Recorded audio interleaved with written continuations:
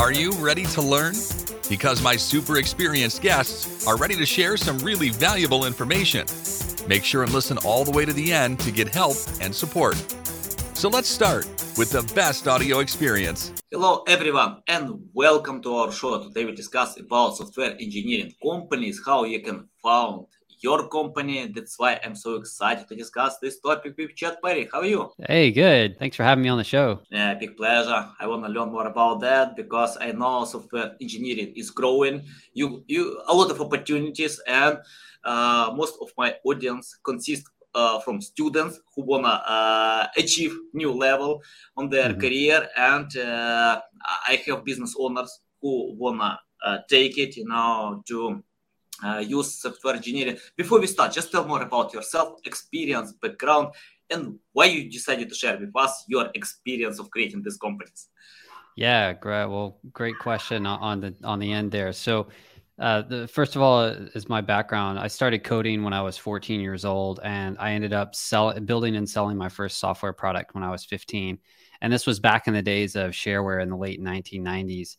And I ended up starting to consult with startups. And then from there, I went to university, and that was kind of pointless. But I ended up meeting my business partner there, and we ended up starting an enterprise, what turned into an enterprise software company. And then from there, so that company is still active and growing. So I moved on and have done some other things since then. Co-founded another company that I was party to, the original founding team.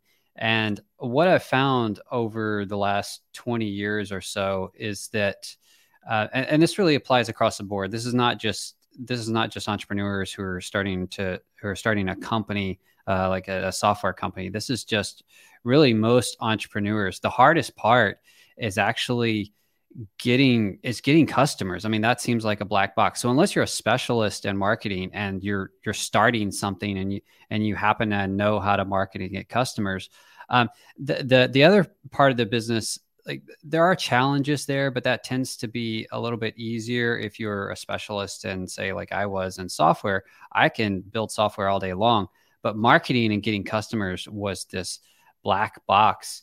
And I noticed that as I worked with clients over the years, from startups to all the way to big companies, that tends to come down to not really being fully aligned and really understanding the problem that you're solving and what you're trying to accomplish for your customers. So understanding their pain, and that actually translates into, I mean, that definitely affects the features and things like that you build if you're building a product. But moreover, it affects how you communicate with your customers. So if you're trying to write SEO, for example, or you're trying to write any kind of copy or ads, that stuff is going to make or break depending on how well you understand your offer. So that's why I was interested in talking to you, because I think it seems to be where you focus. Yeah, love it. Yeah, you mentioned about your education was pointless in university. Yeah, I think I had the same experience because I don't remember anything from my university, and I've learned anything through experience. And I think the modern education is obsolete. The methods of teaching, Yeah. the methods of getting all the skills. It's the same. For example, one of my listeners asked me, if I listen all your episodes, can I be a good marketer? I replied to him, no, you can't. You can't, because it's not about learning. It's more about implementation. Right. You need to choose right episodes with great speakers and learn from them and think how you can adapt these ideas. You don't need to listen all these episodes. Just choose something that can help you to find a door that you need to open. That's it. No, so Yeah. I agree with that. I remember Neil Patel shared about that he wasted 5 years in college, in university, because college can help you. It's more about experience. It's more about practical. Yeah, I love it. Chad, can you tell about unique selling proposition? For example, we have other software engineer companies. What kind of benefits you have? Because in marketing we have interesting quote: if you sell to anyone, you sell to no one. So tell about your unique selling proposition, why your companies are better than existing companies that we have today. Are you asking in general? So how you develop a unique selling proposition? Yeah. Okay. So I think the best place to start is with this idea of the universal customer journey. So in marketing, you hear a lot about, well, you got to figure out what your customer journey is. And frankly, that can get kind of complicated because depending on the product you're selling and who you're selling it to, say, for example, you're selling into a business, which is generally the most lucrative unless you're planning on scaling. So if you have a B2B offer and you're selling into an enterprise, a lot of times you have multiple decision makers.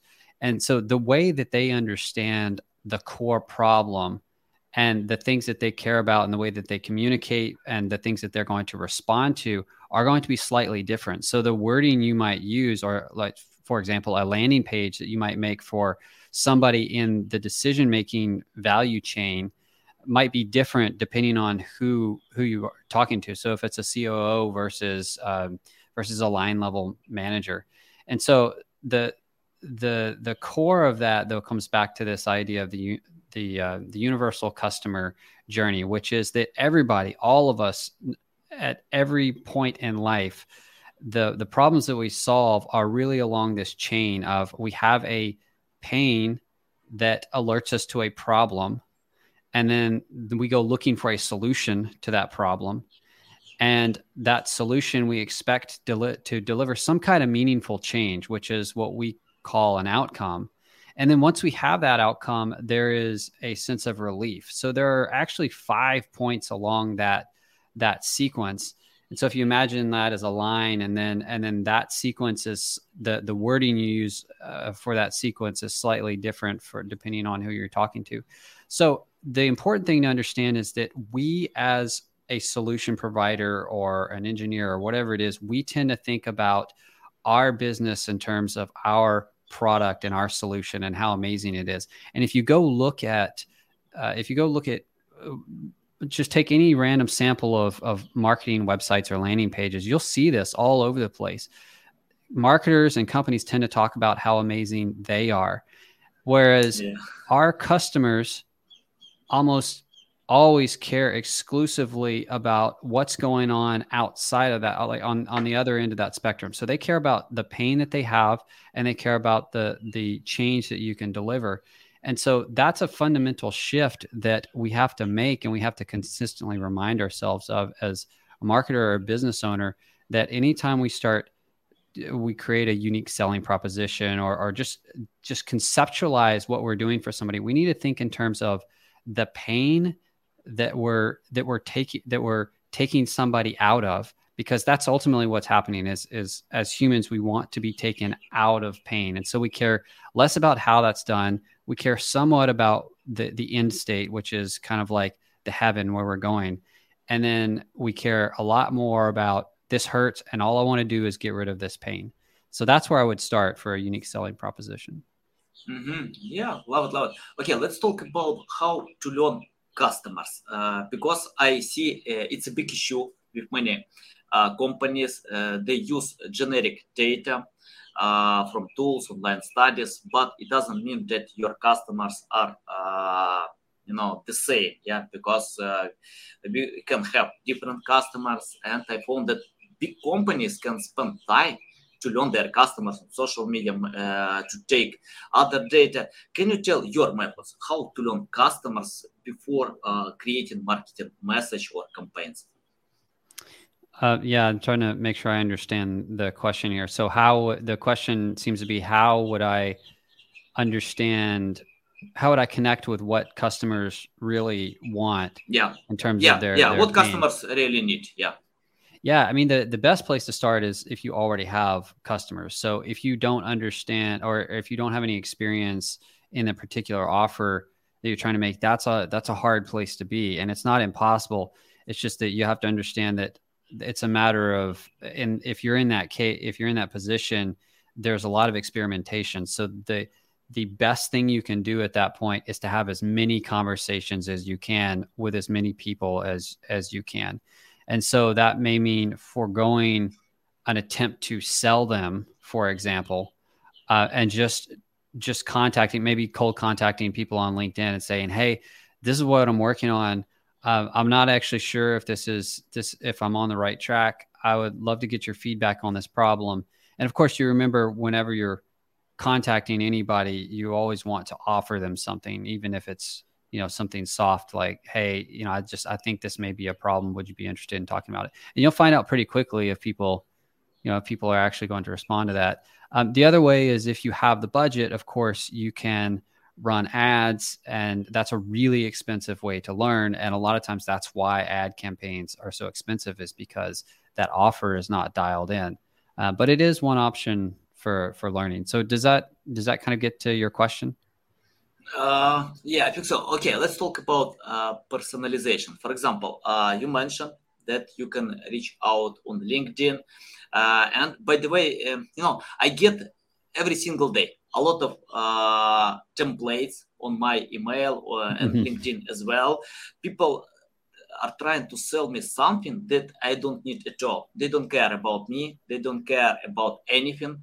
They just send templates, and my spam inbox loves all these people. I unite them in one place, on my spam inbox.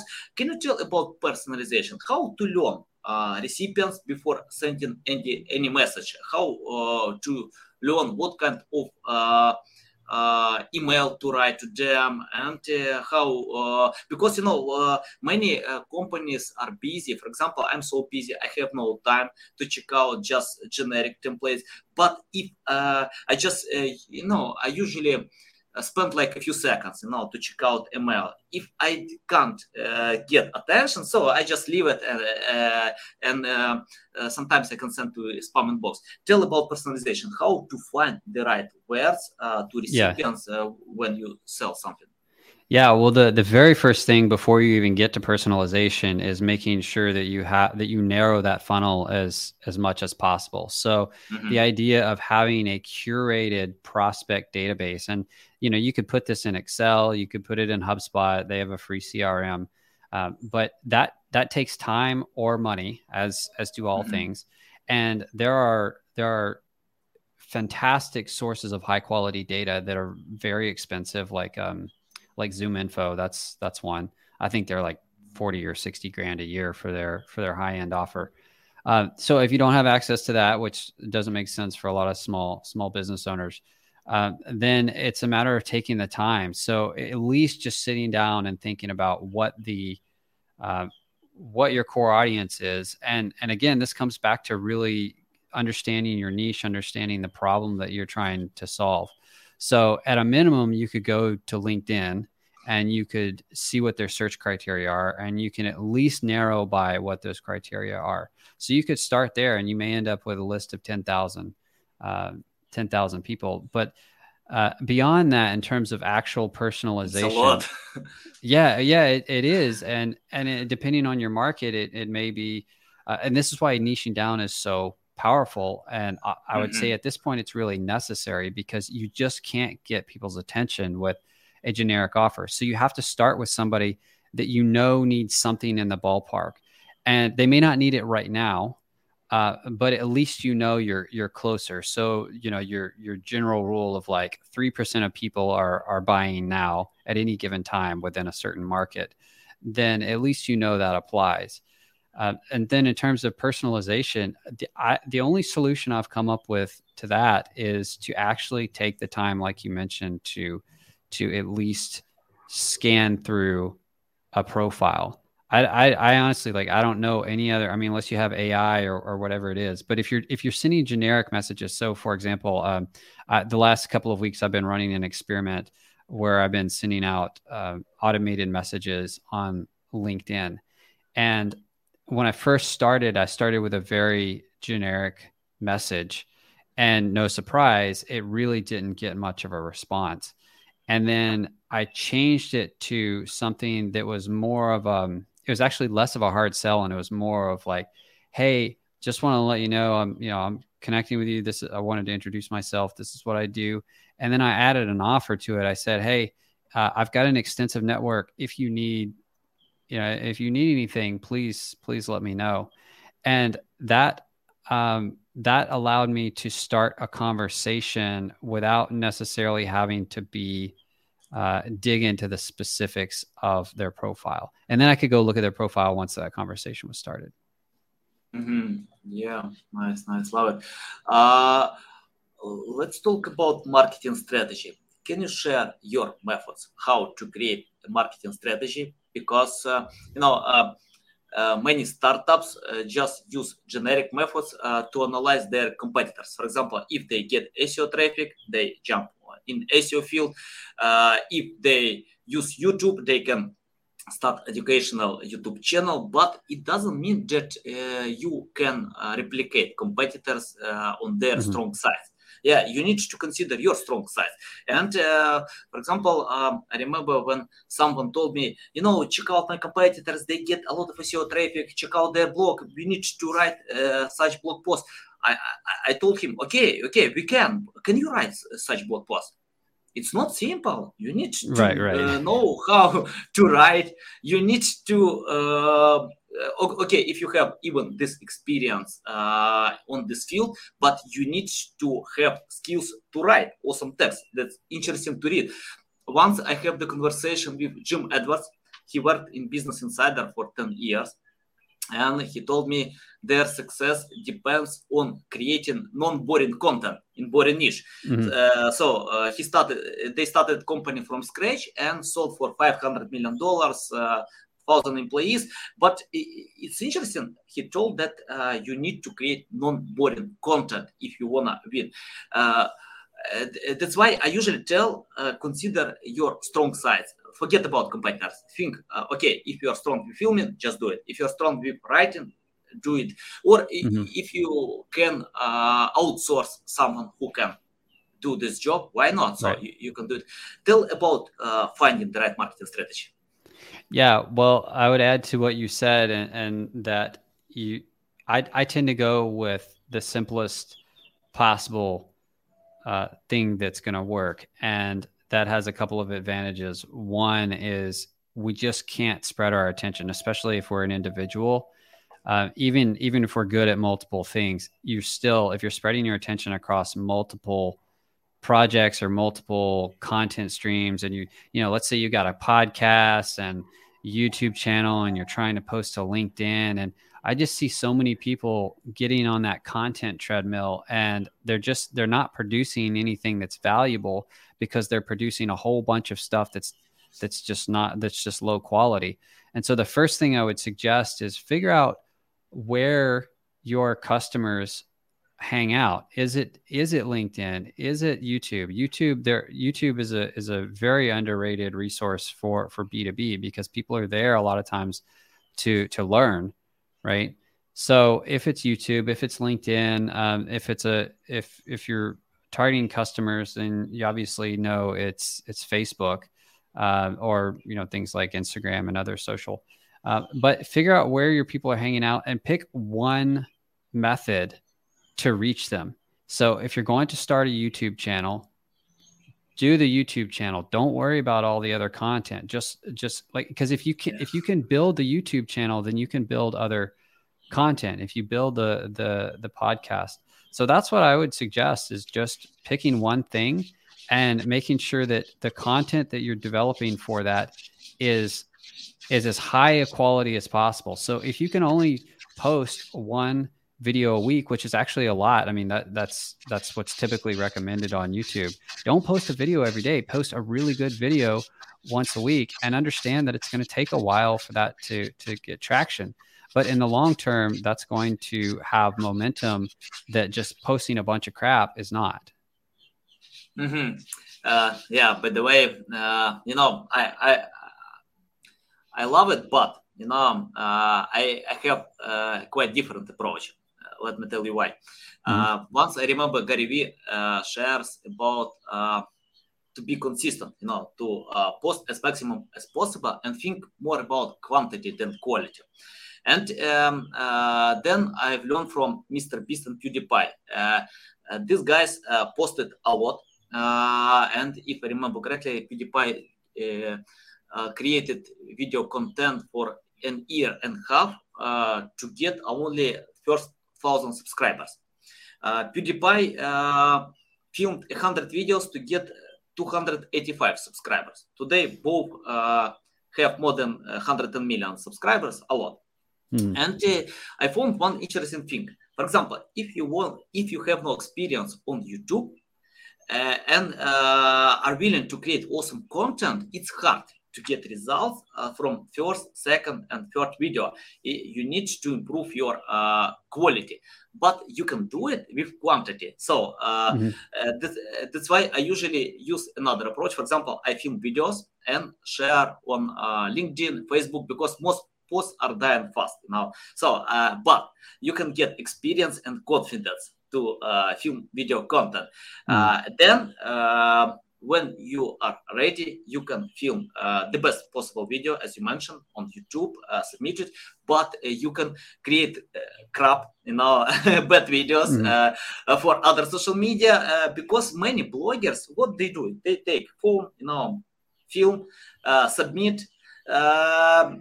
Okay, but it's more important to get experience and confidence. It's my approach now. Quality because of quantity. It's like many sportsmen. I don't know, like Cristiano Ronaldo or Lionel Messi. They train every single day, but they play in World Cup, in some competition, but they train every single day. You need to train your skills. To be better on that. So one way you can accomplish that is by repurposing content. And I'm sure that you've mastered the art of this at this point. But so let's say, for example, that you're creating YouTube videos, then you absolutely want to be repurposing that content in terms of, like, if it's let's say it's an interview like this, you could split this up into clips. So that's a tactic that you see a lot. And then SEO, keyword optimize each one of those clips. You could turn each one of those into an article.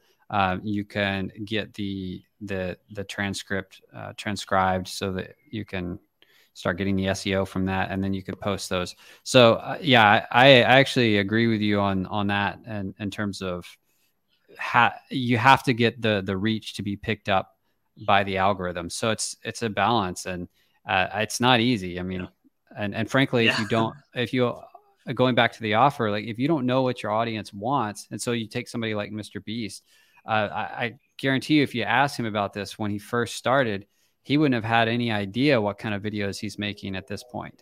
But now he knows exactly what kind of videos to make.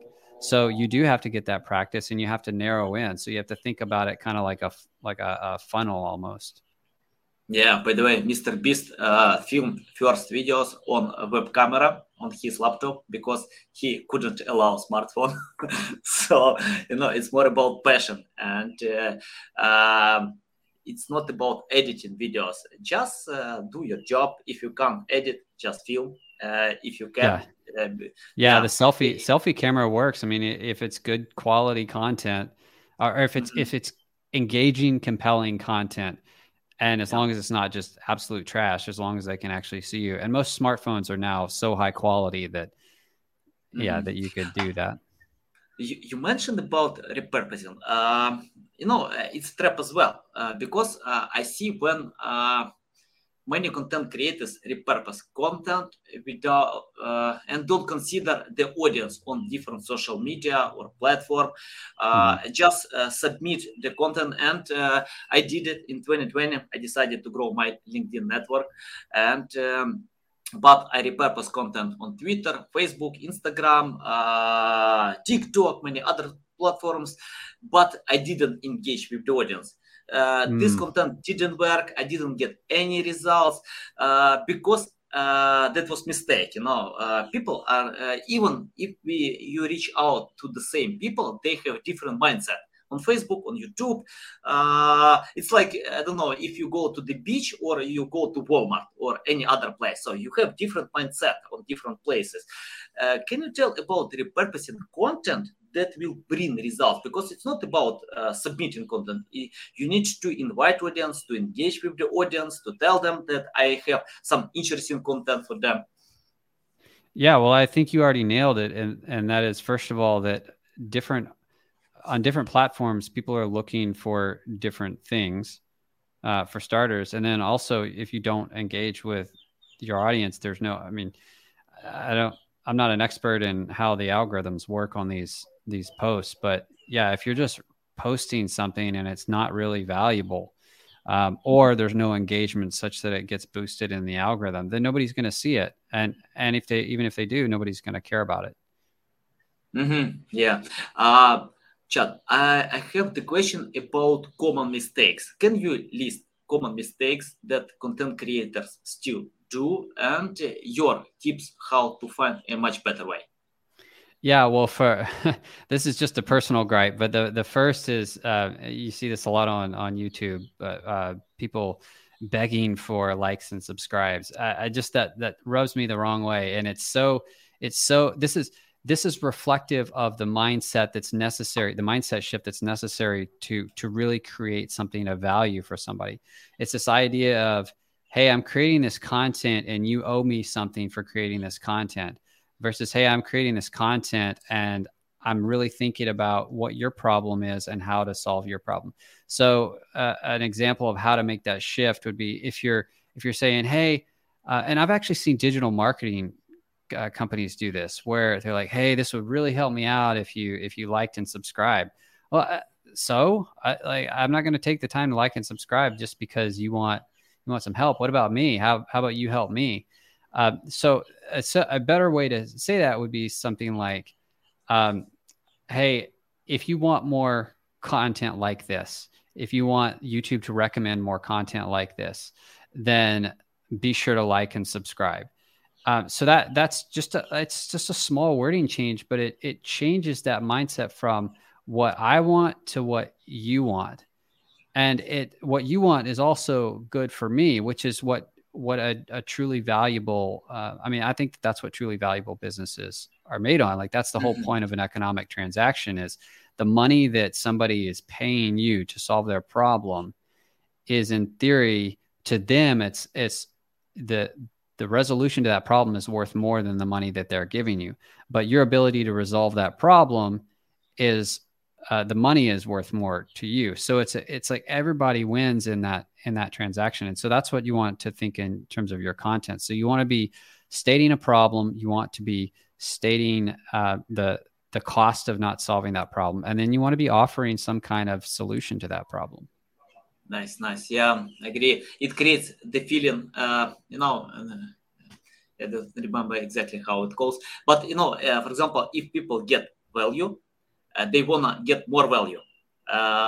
They wanna consume more content because of the value. So they subscribe or follow you because of getting value before.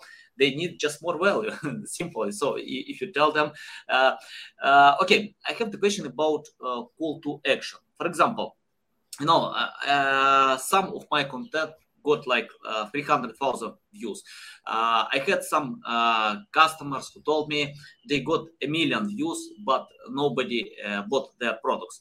Can you tell about adding call to action? For example, if I film great video, educational video, helping video, but how to tell people who watch this video to take actions, to buy products, to subscribe to my ebook, anything about that?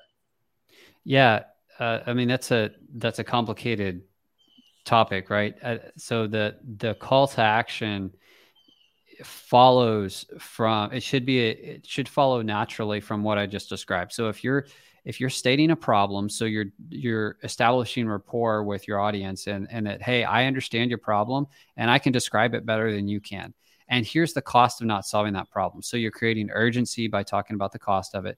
And then the solution that you're offering is not, here's exactly how to solve this problem, X, Y, and Z.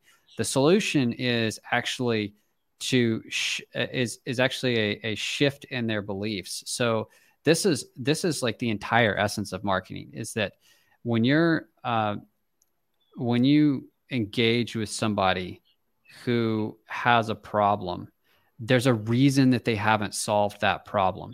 And it's not because they can't find the solution by going and digging up all the information on it. It's not like you have some secret formula that nobody else in the world has. So that's the first thing, is to understand that the reason that they haven't solved the problem is not for lack of information. It's because they have some sort of belief or misunderstanding that prevents them from taking action. So if you're successful in shifting that belief and in showing them, so that's the solution that you're giving them, is you're showing them that there is a path to out of that pain to solve that problem. And then the call to action is just an invitation to take the next step.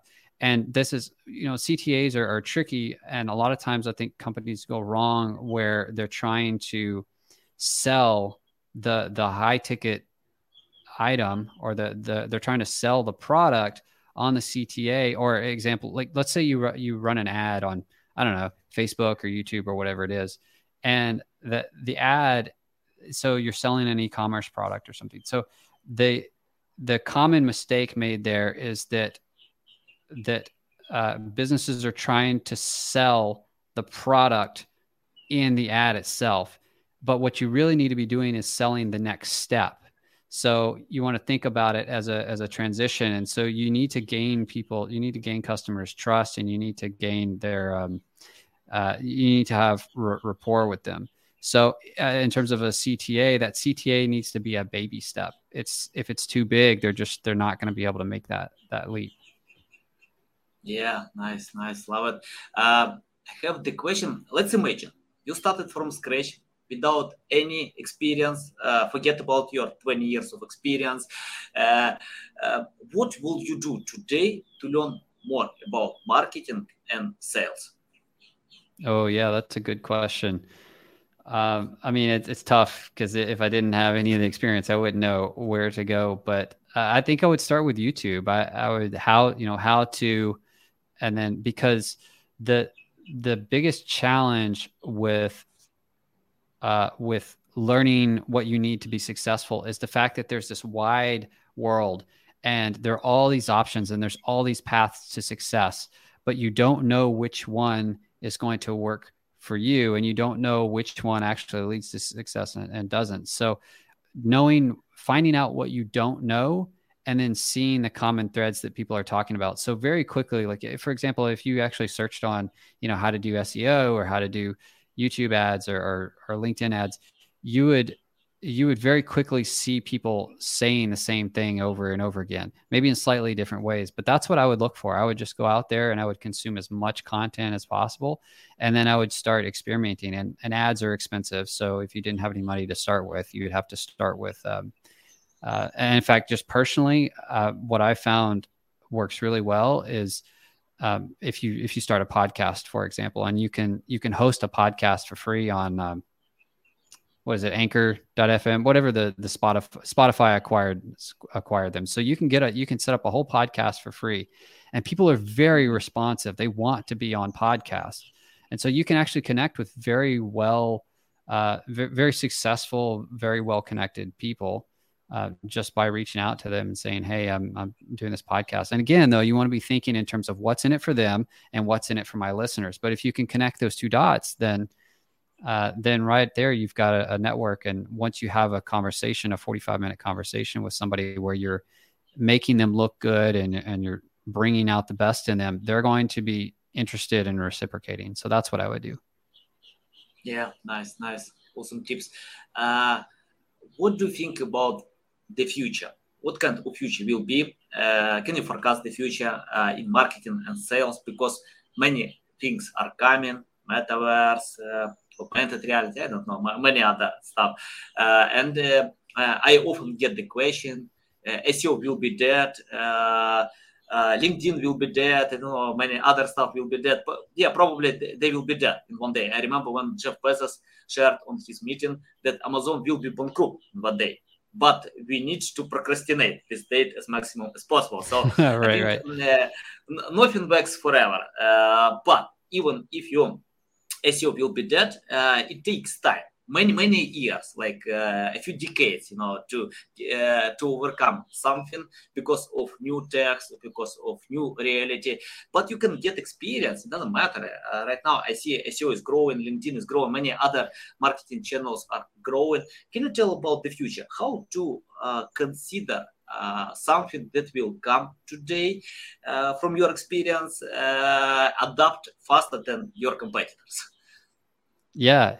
Yeah. My sense is that ad saturate, like we are bombarded with ads and marketing all day long. And so we're getting to this point of saturation where there are ads in everything. And so we just tune it out. And the only solution that I see to that is to go back to the basics and understand that throughout all of human history, the things, if you look at like what fundamentally makes somebody successful in a community of any sort, a business community or a civil community, it is that they have good relationships based on actually providing value to their community. And so we have tools that are evolving our ability to have those relationships.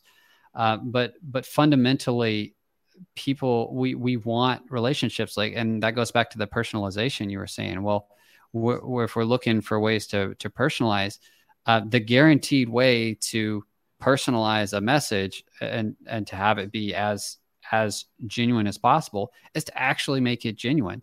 And so if you're reaching out to somebody on LinkedIn, that may mean taking the time to establish that relationship and to be genuine. And, you know, I don't know what the future of high volume, I don't know, I'd say this, like high volume services is, because, you know, there's definitely a place for that. But if this, like, I don't know what I would do if I had to choose any kind of business to start.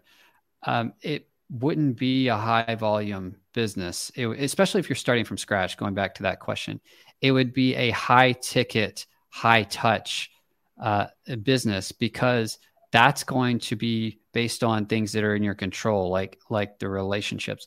And then once you get to that point, then you understand an offer, and then you can start using tools to automate, because, you know, marketing is not going away. Advertising is not going away. It's just that the tools are going to evolve. So if you look at YouTube, for example, I think it's amazing what's happening with YouTube now, where creators are building the ads into their videos.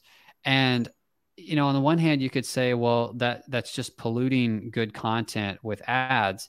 But if they're relevant and if they're done well, and a lot of creators are really good at making ads where they're completely relevant, and sometimes you can't even really tell that they're going into an ad. That to me is the kind of advertising saturated world that I want to live in if I have a choice. So there are ways to get that high volume, but I would say that the future, I think, is for people starting from scratch, is to just do something with high touch relationships. Mm-hmm. Yeah. I think my opinion, if you have experience on existing environment, you will be successful in future environment, because it's not about, you can adapt faster than many others. Just if SEO works, do it. If YouTube works, do it.